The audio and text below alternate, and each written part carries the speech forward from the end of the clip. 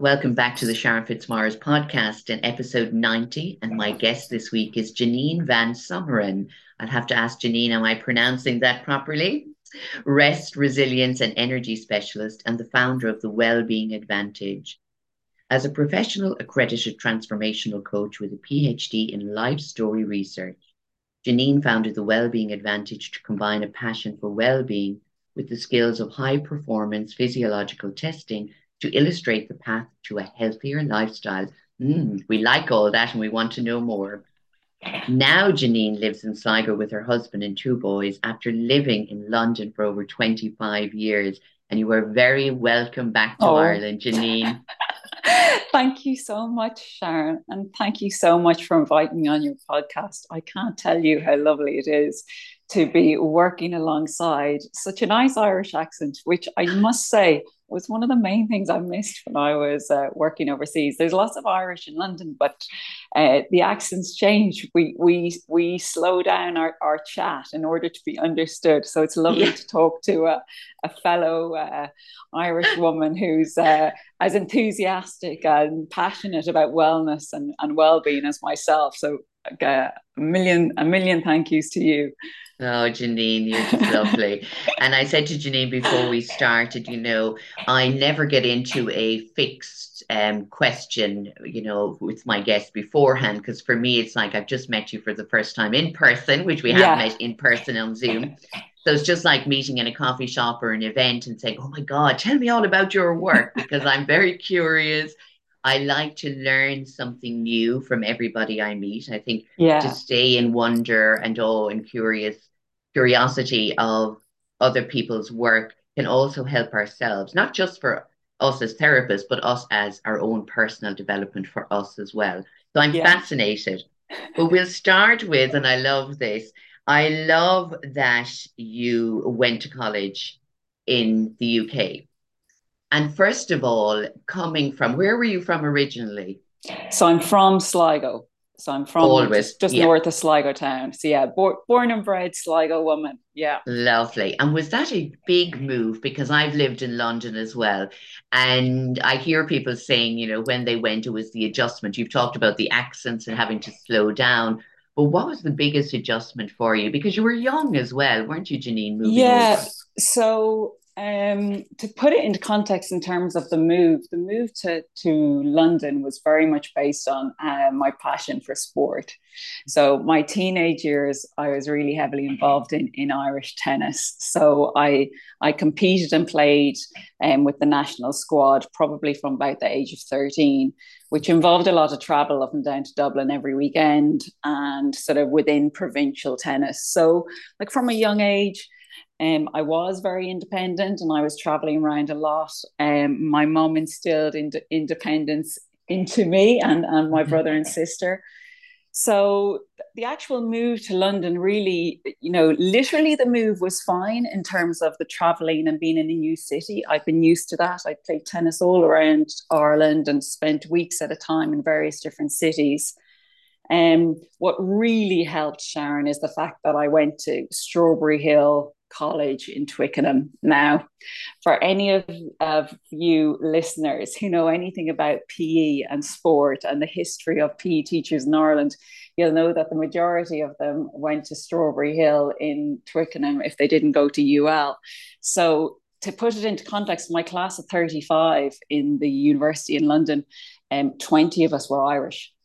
So I studied sport science and sport rehabilitation in an environment that was very, let's just say, welcoming to the Irish community. It's a Catholic university. It's a small community based one campus. We all lived on site. So yeah, the move, while daunting, probably not as a similar dauntingness to someone who went to UCD or UL or Mm. UCC at the time. Obviously, I'm using the old acronyms, the old language, as opposed to the NUI language of today. Yes, But yeah.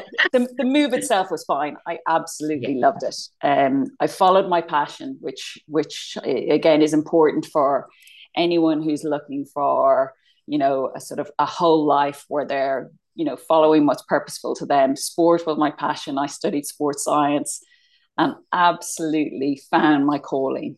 I found my people, found my tribe. And as you all know, like if you find your tribe, you're a happy person. So the move to London was a great success. Wow, that is amazing. And what I love, and I can hear it in you even as you're speaking, is finding your passion. And then, Yeah, excuse me, that's something beeping on my computer. But I think for as well is for anybody, and there's people of all ages now, and they'll say they never found their passion. They still don't know what their life purpose is. yeah, But for you, finding your passion at that young age is was so I suppose, valuable really to you, Janine, because again, like that, you've met people and they're quite lost. They might have done something else yeah, in college and went on, say it was nursing, for example, but it wasn't their passion. It was something their parents wanted them to do, or it was stability in, yeah, financially secure, whatever it is.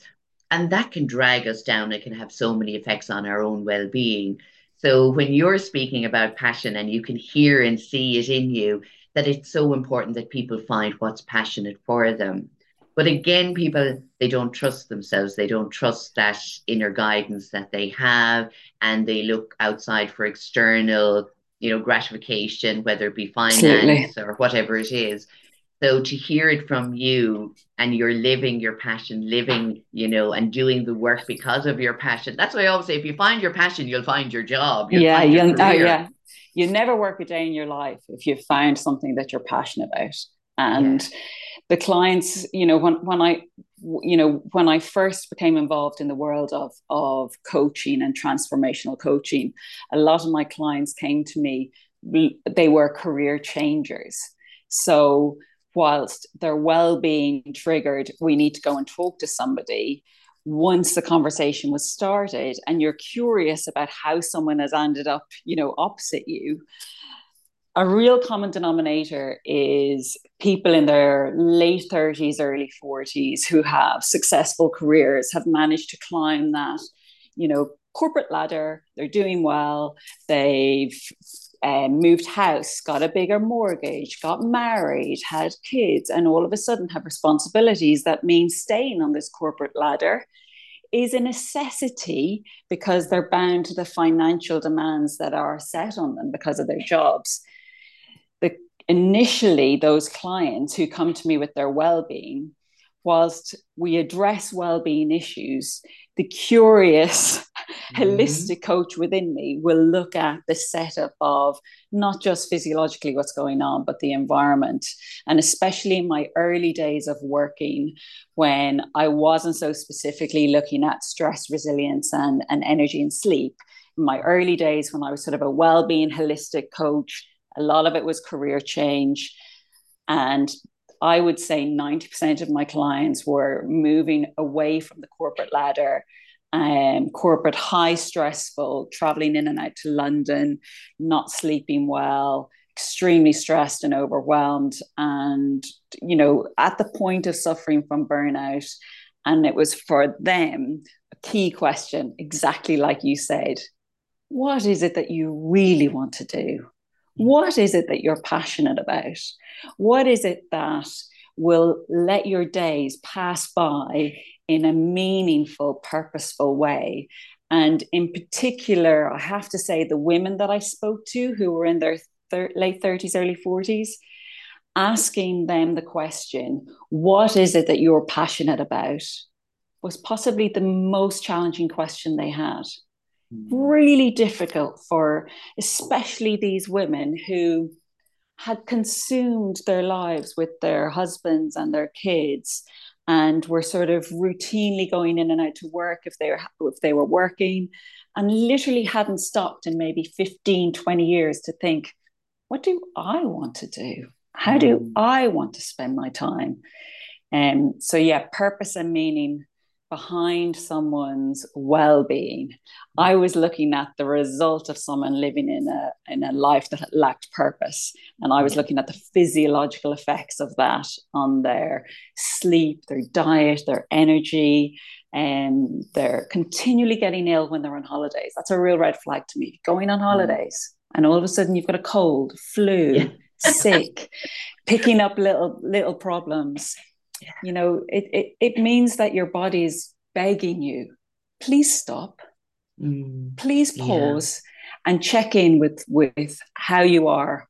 whether it's emotionally, physically, mentally, spiritually, but it's a warning sign. Stop, look after yourself, ask yourself, what is it that will make my life more meaningful today? What one change could I make? And yeah, it's a biggie. That purpose, that purpose question is massive for you and I and anyone who works within the wellness industry. At whatever scale we're on, we're continually talking to people who really have just lost their way. Yeah. And you know what? It's something that we hear quite a lot. And I do have great compassion for people. Like you said, they have given their lives to their career, their families, and then it could be late 30s, late 40s, even early 50s. And I think, again, changes, in particular for women, suddenly they realize going, like, I've done all of this, my children have left home now, and what is there for me? Where Yeah, do I fit in this world? What's my identity now without being the mothering role, having to fend every day for these young children, young teenagers? Where do I fit in now? And I haven't had those hobbies. I haven't given yeah, myself any development over the years. I've kept in touch with my friends, but not really done anything with them, and they've got lost along the way. And I'd say, yeah, well, it's not that it's your fault. It's just the way maybe we were programmed and maybe what we saw in our lives before that. Would you agree, yeah. Janine, that a lot of it comes down to our conditioning? Yeah, absolutely. We've sort of, we're programmed from the moment we enter really, well, you could say primary, but primary is a bit of crack, to be honest. Now it's more Yeah, secondary where you have the sort of career guidance and yeah. the focus on exams and results. And we're programmed to link our happiness with achievements that are based on certificates or job titles. We lose sight of the fact that actually feeling happy in a real literal basic sense of I'm not sad, but that happiness comes from much more basic things. And it can be simply asking the question of, you know, when is the last time you lost sense of time? So when is the Mm. last time you were doing an activity and you completely lost yourself in it? Well, usually the answer to that question is something that has real value and meaning to you. It could be gardening, it could be yoga, it could be, absolutely anything, any activity at all where you lose track of time. Dancing And for me, Janine, dancing for me. yeah, like literally, it can be anything. I have one client, an amazing guy based down in Cork, and as you know from looking at my profile and from us chatting and working together, that Mm, I look at people's physiological data and I look at how their day is spent with regards to being in a state of rest or stress or restoration or sleep. And I look mm, at that profile through the day. I have one amazing client down in Cork. His most restorative state in the 3 months that I was working with him was spent on a Friday afternoon going through Dunn's stores, doing a shop for the evening. He loves cooking for his family. He didn't have the pressure of meals for the week and school lunches. He was literally just in a state of, I'm just going to go to Dunn's and do a shop for this evening's meal. And I want to do something that my family will love and I will love cooking.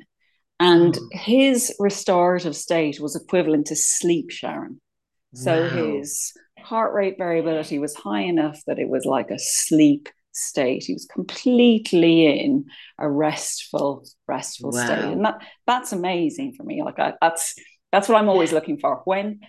What activities allow someone to thrive? Yeah. Oh my God, that's amazing. It has my little brain going. And just as you were saying it, I straight away, obviously, we always talk about our own personal experience. But for me, that would be when I'm working with one-to-one Yeah, clients. Does that yeah. make sense? 100% that would make sense. I would expect for someone like you who loses themselves within the process of nurturing and caring for your Mm. clients and fully immersing yourself in the process with them, that would appear on the data that I use. That would appear and it would be a green on your graph, the color green on your graph, which signifies that your parasympathetic system is in full mode of rest, focus, and thrive. And it's the exact same profile that we see when someone is in deep sleep. Isn't that amazing? Yeah. And I again, love that. And Sharon, for me, what helps is if I'm working with a client who sleeps badly. Yeah. So if I'm working with someone who goes, I don't get much sleep and I don't wake up refreshed. And I can say, well, let's not put an overemphasis on getting all our restoration during sleep. Yeah. For the moment, let's just see if during the day, are there things that you can do that allow your body to go into a restoration mode? So for you, I love hearing that. And again, I'm similar. I get very green during the periods when I do sort of highly focused work. So it could be writing or it could be working with a client. Yeah. And that shows up to me. I use the word green, but that's the state of rest, focus, immersion in an activity. And it's a thrive state. Wow. And what I love energetically, the green for me would be around our heart center as well. Yes. So again, it's when you're doing something that you love, you find joy in, but it's also motivating you, even though you're not out there and it's not running a marathon, but it motivates you because of the focus. Yeah, absolutely. And that's where people lose track of time. So you suddenly have a knock on the door saying, Sharon, you need to stop now. Dinner's ready. Yeah. Or Sharon. And clients will talk about like jolting out of that state, like being surprised out of that state. And yeah, like I say, for some people it is supermarket shopping. I will put a caveat to that. That's so rare. Like that very rare, I would say. I would say very rare. Is it because it was a male doing the supermarket shopping rather than a female? I think that the main point here is it was a mind wandering process. Yes. So in the same way, someone strolling and just enjoying the countryside and taking life in, being quite mindful, his was a mind wandering process around Duns. There's no list. There's no specific aim. He's able to completely sort of disconnect and engage in just simply the process of what can I find that would be nice.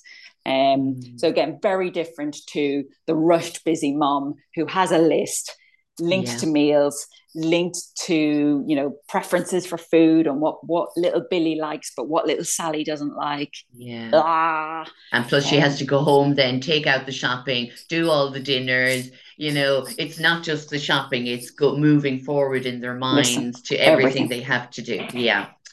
So that is amazing. And you say you use a lot of data. So how would you track that data then? Tell people how you track the data for a client. Yeah. So not every client will decide that they want to have the sort of physiological measurement taken for them. And that's fine, because obviously by talking with clients and talking through their routine, I can get a really good idea of what their day looks like and what their stressors or energizers might be. Like I say, the majority of clients that I work with are very stressed. They are tired. They're not sleeping well. They're overwhelmed with work.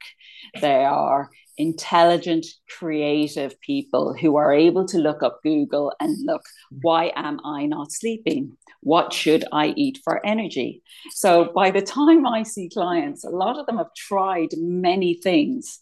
And the things they've tried aren't wrong. They're trying things that they were taught about in school and they read about in the media. They're correct things, but they're not right for them. So at that point, I would always recommend that we take this a step further. I have a background, I have a master's in applied human science. I was a sports scientist for 15 years. I know data. I know how to measure the human body. I've partnered with a company called First Beat Technologies. And with that, we have a wearable device really handy, can fit in your pocket, but it's essentially worn on the chest as a portable ECG, and it will Mm. measure both heart rate, but importantly for me and the work I do, we measure heart rate variability, which is essentially a measure of your body's resilience. And this is Mm. very difficult to measure with a Fitbit or a Garmin, or people have Apple watches now and they're great at measuring what their heart rate is like. But this wearable device, the focus here for me is looking at heart rate variability and looking at someone's measure of resilience, because I expect my clients to have stressful days. They have Mm. stressful lives, and I'm not going to lift them out of those lives. I'm not their fairy godmother. We're working within the realms of everybody's reality. Yeah. So, what I look at through measuring their heart rate variability, we do it over a minimum of 3 days. And we're tracking the body's resources day and night continually for 3 days initially, and measuring times when the body is in stress, which is fine. It's Mm. fine in moderation. And it's fine if we can balance it with times of restoration and recovery.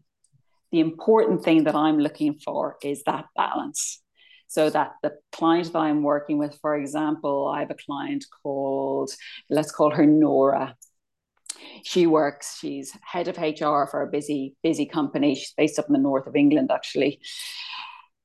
She works all day, very red during the day, which basically just means she's busy. So she doesn't have Mm. big triggers. She doesn't have a boss that she hates. Everything is Yeah. fine. She's just busy. She rests well in the evening, but she sleeps for 10 hours. Now, for her, she can't understand why she wakes up tired. Mm. So Nora works away, but her evenings, she's got no kids. She's got a very supportive partner. In her evenings, she rests well. She sleeps for 10 hours, but my data has shown her that out of those 10 hours of sleep, she gets 2 hours of restorative rest. So it's the Wow. equivalent of 2 hours deep sleep, which in the long term, the cumulative effect of that has huge negative repercussions to her well-being for every metabolical factor that you can think of. Mm. So we look at why that's happened. And for Nora in particular, it's alcohol. Yeah. It's very relaxing evening, like super relaxing evening. She has a couple of glasses of wine, nothing huge. She's not binge drinking. She has a glass of wine with her meal and a glass of wine while watching Netflix, sat down on the sofa, relaxing. But the impact on the quality of her sleep is huge. Why? Because it combines with the stress and busyness of her day. She does not have the capacity to be drinking more than one glass of wine in the evening. So simply reducing her alcohol intake, not stopping it, but reducing it down to one measure. One, as I say to her, treat yourself to a gorgeous bottle of wine. Like, make it so nice that you really do want to just have a small glass and cherish it. Mm. Has revolutionized the data, and the sleep for her is the exact same. So she hasn't changed anything about her bedtime routine. She's still getting lots and lots of sleep, but her quality is up to 6 hours. So again, Mm. it's not at the peak yet. I'm still working with her, but that Yeah. one behavior change has had an impact in the amount of recovery that she gets during sleep. So don't assume you've slept 10 hours and And everything you've, is oh, rosy. yeah. That's It's the amazing, quality. Janine, because a lot of people would say, oh, I have a great sleep, or the other way around. I Yeah, have a great sleep. So just like that lady, your client is like, why am I so exhausted the next day? But when I hear when you say like it's busy during the day, and it's not big triggers, but she's busy all through the day. Does she, I would say, during her lunch break, is she still red, or does she yeah, actually come down a bit? And in the evening, is it the glass of wine that's the only thing that helps her relax? Is there something else? Because a lot of people are now using a glass of wine or several glasses of wine in the evening yeah, to calm down from the stress. yeah, Working mothers at home, and particularly in the pandemic, because they were isolated and it had a huge effect on people. and they said the wine sales in Ireland went up like 100%.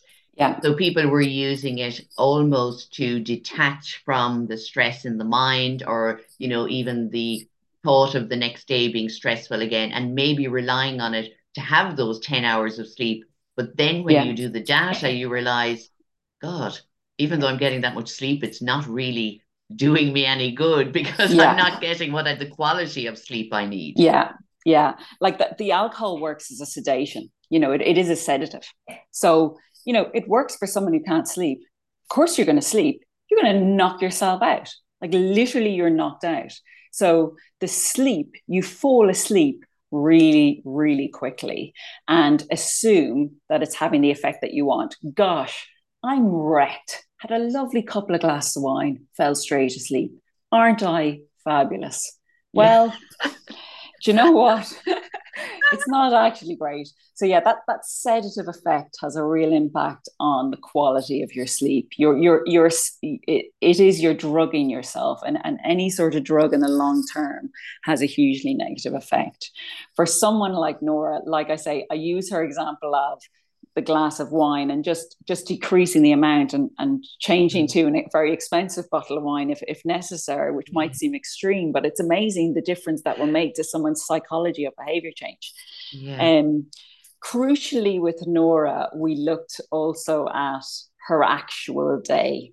So whilst a lot of my work is about controlling the controllables, so I can't control the amount of work and emails that are coming into her inbox or pressure that her boss is putting on her. I don't have that magic wand. What I do have is the ability to give her well-being tips that she can use at the start and the end of the working day. And the impact that has really, Sharon, is I notice the impact on, I'll start working with a client. And again, if we think of busyness in the day as being red on a graph, and if we picture that redness on the graph as being in a stressed state, it's really jagged. Those lines of red go up and down. They're angry lines. That's your body. I'm not happy. I'm not happy. And that red is angry lines. If I can build a moat, is what I call it, and it's something that's used within positive psychology. A researcher called Sean Aker is brilliant at describing this. But my aim with clients is to build a moat at the start and end of their day. And the impact that I see on this moat is that those jagged lines of stress and busyness lower. And that's a direct result of their heart rate variability, their resilience improving. So it's measured by their heart rate variability, but it's essentially showing that their resilience, their response to stressful events decreases. So an idea of what might be in that moat, a really simple one for anyone to do is turn off the news in the morning. Don't listen to the news in the morning. Firstly, our body is high in cortisol and adrenaline when we wake up. We are set to take on the world. All things being in line, we wake up and we're all set. The news throws our body off balance. Our brain is pretty rubbish at deciding whether or not that news is about us directly or just about something abstract. So less news, more music, listen to music, have that dance. For some people, I would suggest, literally carving out even 10 minutes to just breathe, meditate if they need to. Many of my clients really struggle with meditation. I would say anything that causes you to relax. So reading a couple of pages of your book, anything at all where you are literally allowing your brain to pause and relax.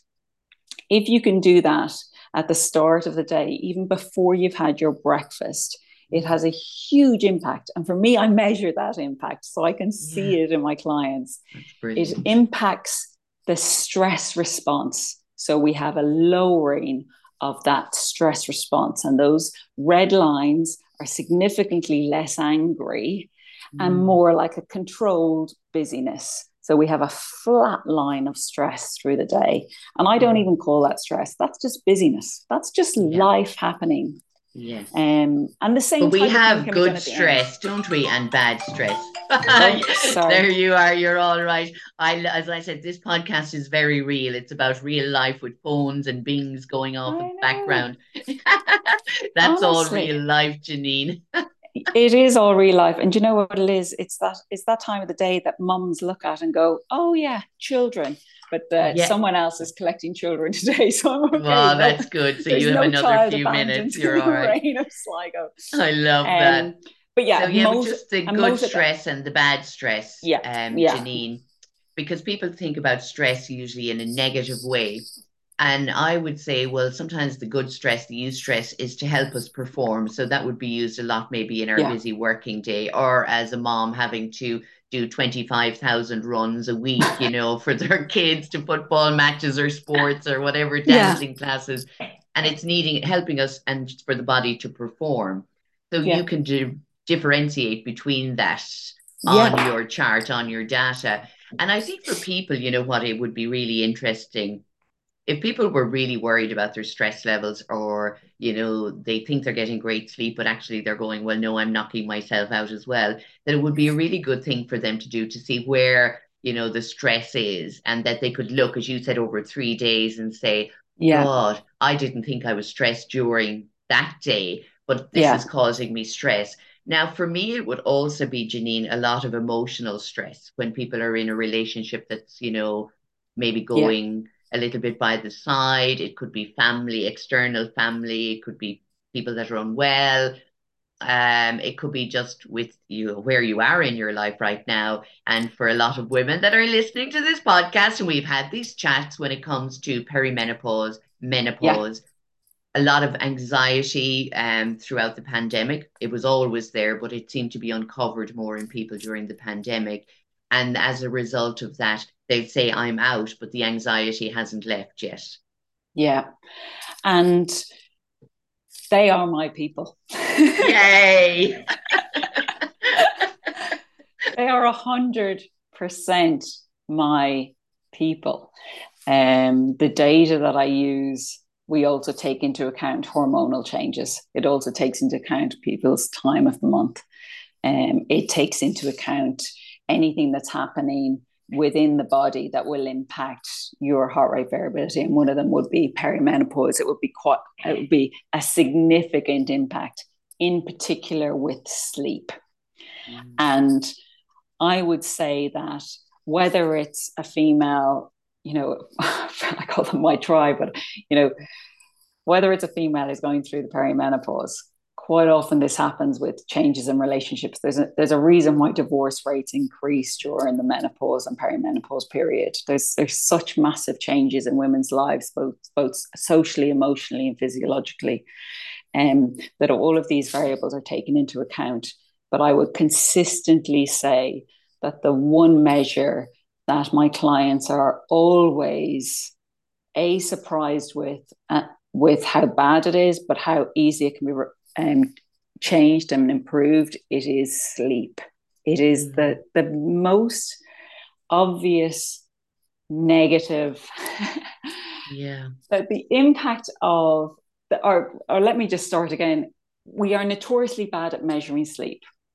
So even people who think they're sleeping badly don't realize just how bad that sleep is. It really is horrific, especially with perimenopausal women.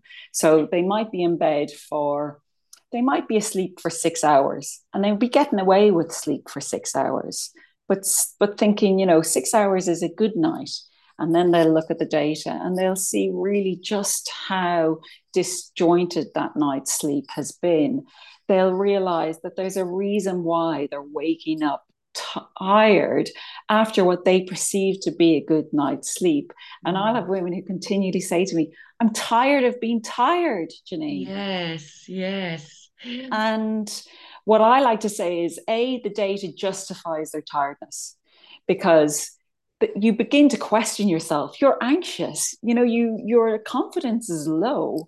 Your ability to make those clear-cut decisions is hugely affected by the menopause. And therefore, for someone to be able to say to you, listen, you've every right to be wrecked. You have every Yeah. right to be tired. The data clearly shows you're not getting enough sleep. You're not getting enough recovery to allow you to function in a way that you'll be happy with. Mm. And for me, and for particularly menopausal women, that insight alone is enough for them to make changes, because they're like, wow, I'm not imagining it. This is my Yeah. reality. And now I have the data to prove it. So knowledge is power, and you know that as much as I do. And I then also know that what gets measured gets managed. So we have Yes. measured it. Now let's manage it, and manage it uniquely to your situation, tailored very specifically to your life. I'm not going to tell anyone to go jump in the Atlantic every morning because Wim Hof says it's a good idea. If that ain't for you, that ain't for you. I'll find some other way. Yeah, yeah. But I think that's really important, Janine, to say because obviously now there is more awareness around menopause. But what I have noticed is, and you see it on social media every other day, and it's take this or do that, or you should be doing this or you should be doing that. We are not all the same. Just because we're women and just because yes, you're perimenopause or menopausal or you have problems with your cycle, or infertility issues, not everything is going to work the same for each of us because our bodies are completely different emotionally and mentally as well. We think, yeah, we feel, we act, our behaviors are all different. So it is lovely to have data that works on your physiological state, but also showing you mentally and emotionally, how you're yeah, dealing with stress and how in particular, and it's a huge one, that's why I really said I'd love to focus on the sleep issue because it's a huge thing for lots of people. And I know even from some of my own clients that, would be dealing with anxiety and depression, and sleep is the main focus of all of their lives, the lack of sleep, yeah. and the amount of sleep. How can we, or maybe that's not the right way to ask you, but what is considered a good sleep? Mm, what is considered a good sleep, Sharon? I mean, literally, if I could answer that question, Yes. the ideal amount of sleep that we should be getting is between 7 and 9 hours. Mm, And the utopia would be a consistent 8 hours sleep. Everybody is different. It's a myth to think that people are early risers are night owls. Okay, so mm, generally people need approximately, let's just average it to 8 hours sleep. That is the ideal. From the work that I do and the research that I conduct with, using the data that I have, my background as a researcher means I want to, delve deeper each time. yes. It's very clear to me that a good night's sleep starts with good habits during the day. Yeah. It's not about scented candles, lavender pillows, and an aura ring. It's Mm, it's really about the habits that you have during the day, so that by the time you go to bed, you are naturally, and I'm using that, naturally yeah. sleepy, not Yes. sedated sleepy, like we talked about earlier. That you're naturally sleepy, your hormones have been regulated throughout the day. And here I'm thinking about sleep hormones in particular, but they've been Mm, allowed to build up. They haven't been disrupted during the day. And you aim to follow your circadian rhythm as much as possible. We work, I when I'm working with clients, I try not to focus on what's going on in your 8 hours sleep, but in the rest of your day. So, what type of habits, behavior, lifestyle changes that you can make so that by the time you enter your bedroom and are ready to go to bed at night, mm, you are appropriately, physiologically, socially, emotionally yeah. ready for sleep.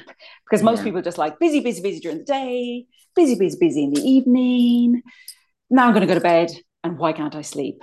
So I'll Mm, put on a candle, or I'll put on a podcast, or I'll, and it's quite reactive, as opposed mm, to our lives happen throughout the 24-hour period. yes.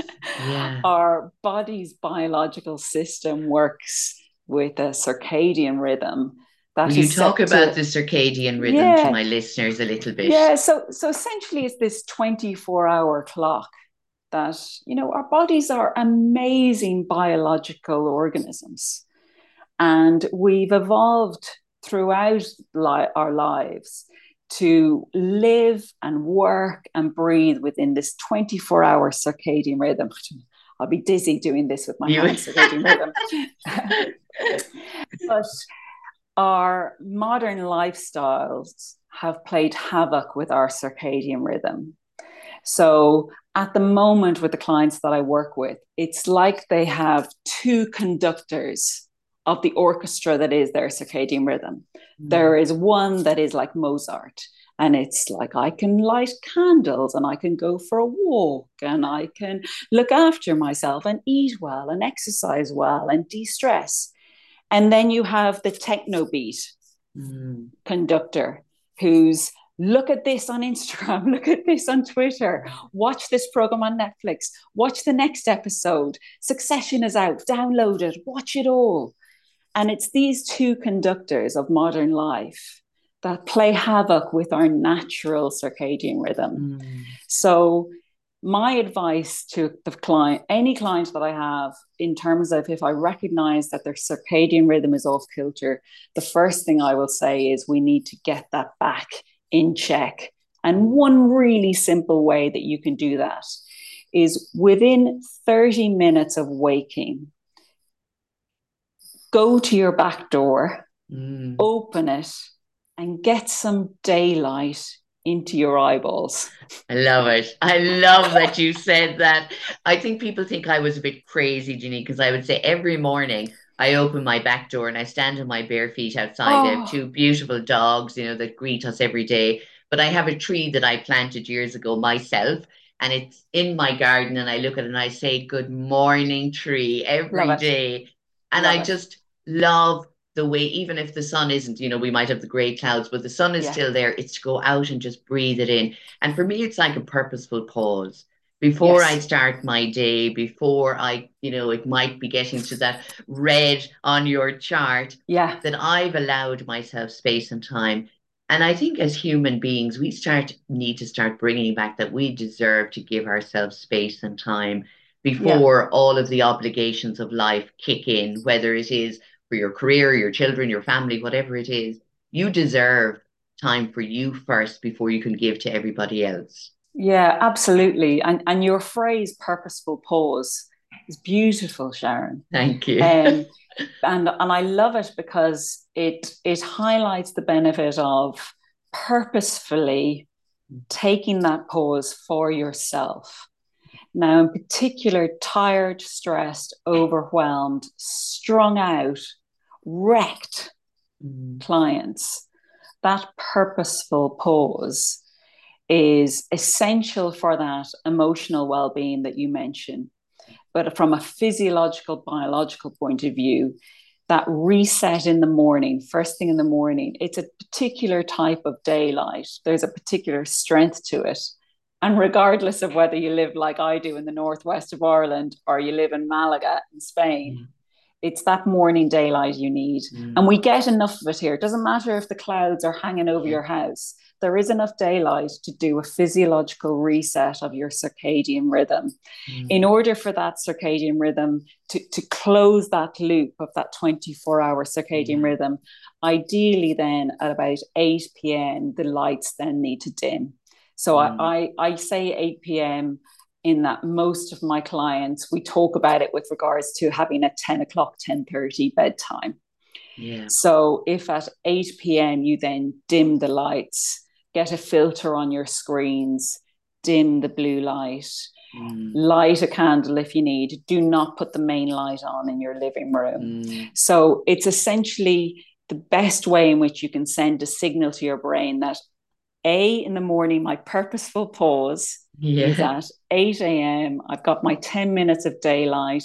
It speaks directly from your eyeball to your brain. It tells your brain, this is the morning.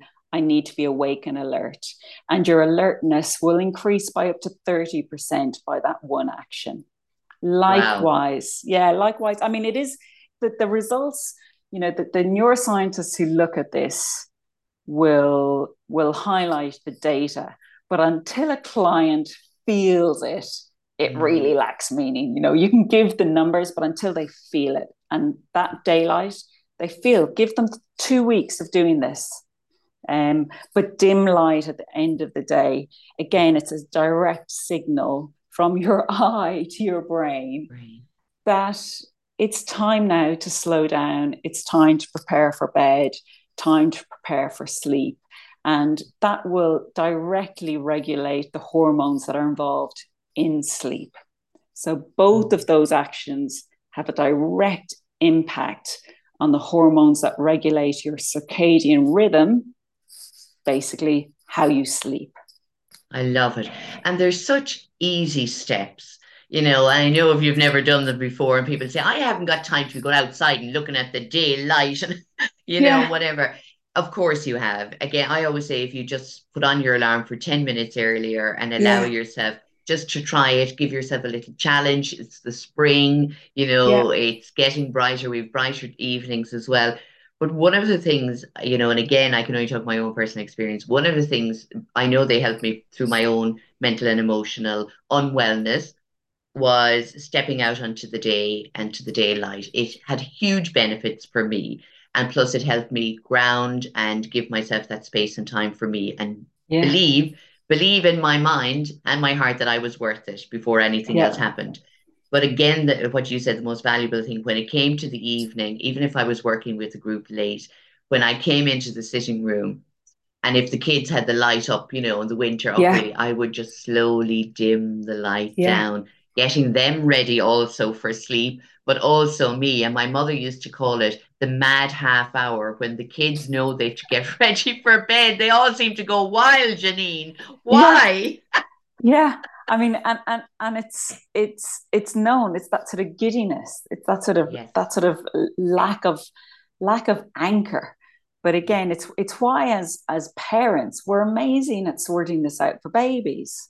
Yes. And mums spend a huge amount of money on gimmicks to get babies to sleep, and then just for whatever reason, and there's lots of reasons for it, but don't invest in that for themselves. What I would say is there's absolutely no reason for anyone to spend any money whatsoever on improving their night's sleep. There are gimmicks. If you have money to burn, Yeah. you know, give it to charity instead. For God's sake, Yeah. don't buy these gimmicks.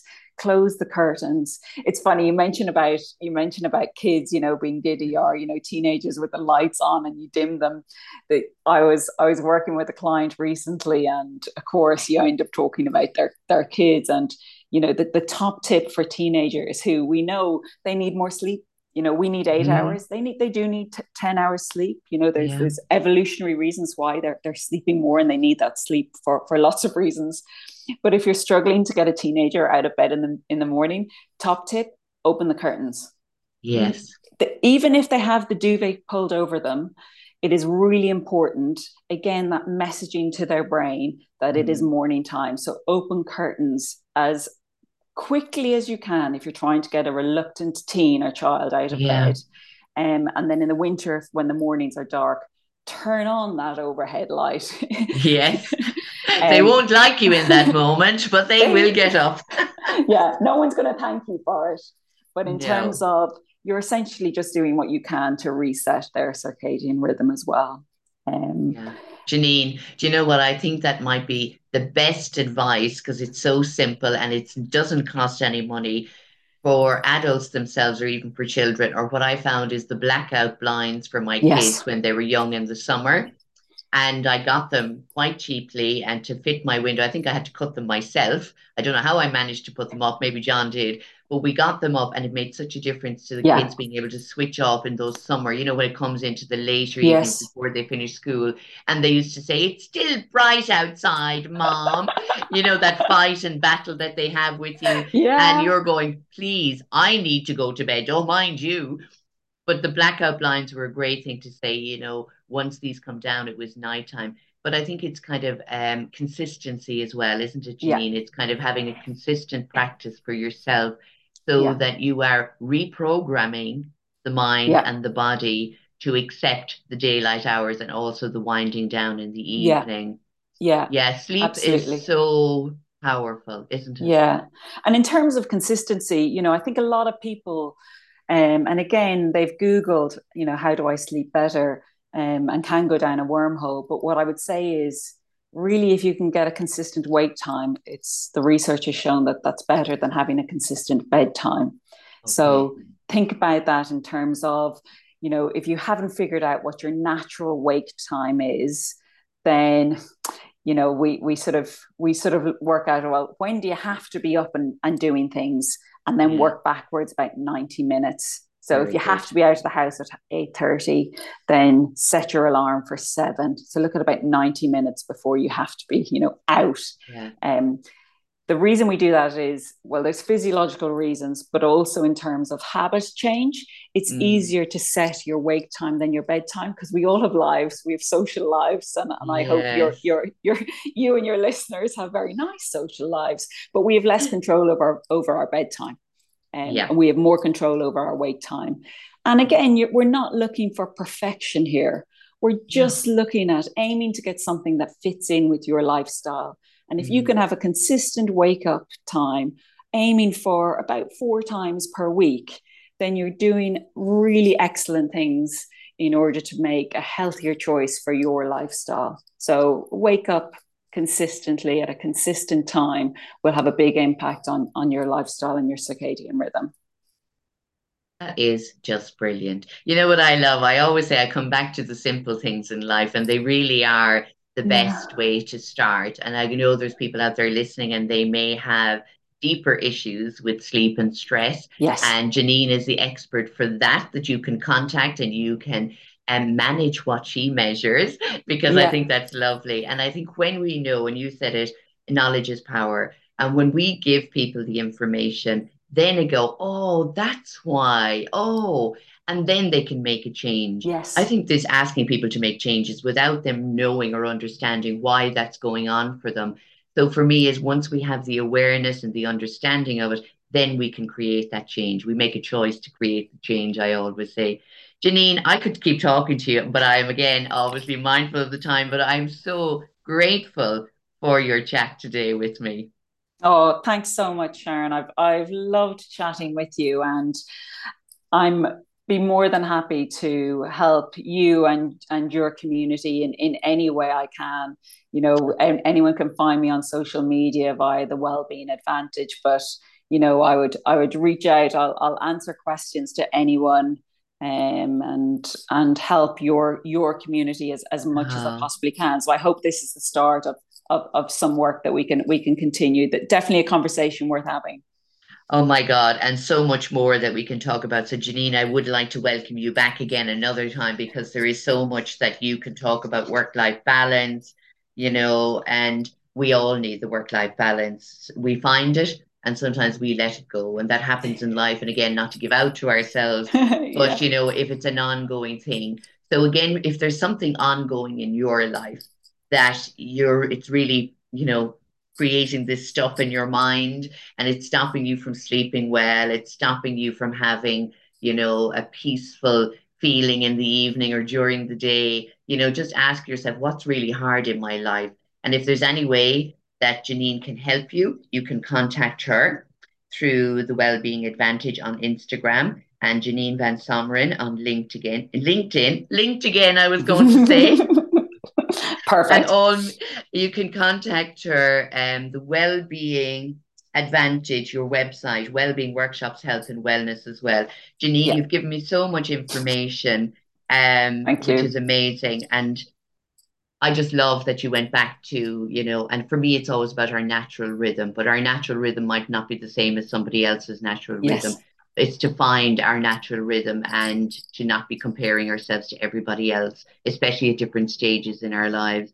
But if you want to contact Janine and you'd like to, have a consultation with her, get her on the phone, please do pick it up. As she said, she's happy to speak to you and help you how she can. Janina, I am so grateful. Thank you so much. Thank you. So thank you, everyone, and I look forward to connecting with you all again soon.